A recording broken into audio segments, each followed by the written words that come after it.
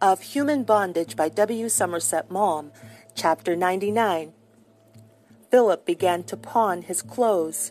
He reduced his expenses by eating only one meal a day beside his breakfast, and he ate it, bread and butter and cocoa, at 4 so that it should last him till next morning. He was so hungry by 9 o'clock that he had to go to bed. He thought of borrowing money from Lawson, but the fear of a refusal held him back. At last he asked him for £5. Lawson lent it with pleasure, but as he did so, said, "You'll let me have it back in a week or so, won't you? I've got to pay my framer, and I'm awfully broke just now." Philip knew he would not be able to return it, and the thought of what Lawson would think made him so ashamed that in a couple of days he took the money back untouched. Lawson was just going out to luncheon and asked Philip to come too. Philip could hardly eat. He was so glad to get some solid food. On Sunday he was sure of a good dinner from Athelney. He hesitated to tell the Athelneys what had happened to him. They had always looked upon him as comparatively well-to-do, and he had a dread that they would think less of him if they knew he was penniless. Though he had always been poor, the possibility of not having enough to eat had never occurred to him. It was not the sort of thing that happened to the people among whom he lived, and he was ashamed as if he had some disgraceful disease. The situation in which he found himself was quite outside the range of his experience.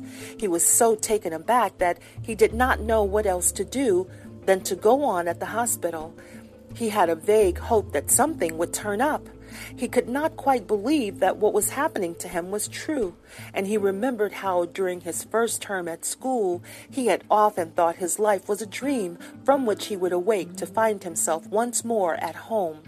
But very soon he foresaw that in a week or so he would have no money at all. He must set about trying to earn something at once. If he had been qualified, even with the club foot, he could have gone out to the Cape, since the demand for medical men was now great. Except for his deformity, he might have enlisted in one of the yeomanry regiments, which were constantly being sent out. He went to the secretary of the medical school and asked if he could give him the coaching of some backward student, but the secretary held out no hope of getting him anything of the sort.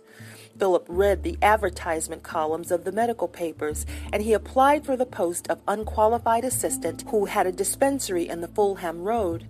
When he went to see him, he saw the doctor glance at his club foot, and on hearing that Philip was only in his 4th year at the hospital, he said at once that his experience was insufficient.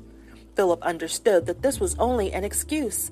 The man would not have an assistant who might not be as active as he wanted. Philip turned his attention to other means of earning money. He knew French and German and thought there might be some chance to find a job at correspondence clerk. It made his heart sink, but he set his teeth. There was nothing else to do. Though too shy to answer the advertisements which demanded a personal application, he replied to those which asked for letters, but he had no experience to state and no recommendations. He was conscious that neither his German nor his French was commercial. He was ignorant of the terms used in business. He knew neither shorthand nor typewriting. He could not help recognizing that his case was hopeless. He thought of writing to the solicitor who had been his father's executor, but he could not bring himself to, for it was contrary to his express advice that he had sold the mortgages in which his money had been invested. He knew from his uncle that Mr. Nixon thoroughly disapproved of him.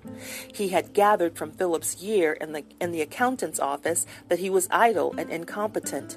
"I'd sooner starve," Philip muttered to himself. Once or twice the possibility of suicide presented itself to him. It would be easy to get something from the hospital dispensary, and it was a comfort to think that if the worst came to the worst, he had at hand means of making a painless end of himself. But it was not a course that he considered seriously. When Mildred had left him to go with Griffiths, his anguish had been so great that he wanted to die in order to get rid of the pain.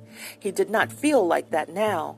He remembered that the casualty sister had told him how people oftener did away with themselves for want of money than for want of love, and he chuckled when he thought that he was an exception. He wished only that he could talk his worries over with somebody, but he could not bring himself to confess them. He was ashamed. He went on looking for work. He left his rent unpaid for 3 weeks, explaining to his landlady that he would get money at the end of the month.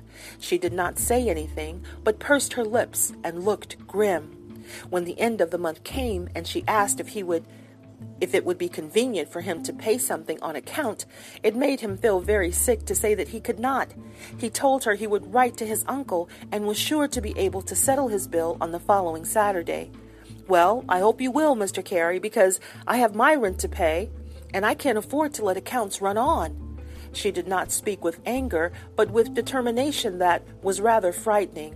She paused for a moment and then said, "If you don't pay next Saturday, I shall have to complain to the secretary of the hospital."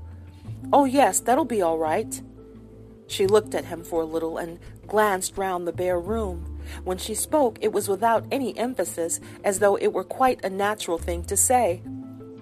"I've got a nice hot joint downstairs, and if you'd like to come down to the kitchen, you're welcome to a bit of dinner." Philip felt himself redden to the soles of his feet, and a sob caught at his throat. "Thank you very much, Mrs. Higgins, but I'm not at all hungry." "Very good, sir." When she left the room, Philip threw himself on his bed. He had to clench his fist in order to prevent himself from crying. End of chapter 99.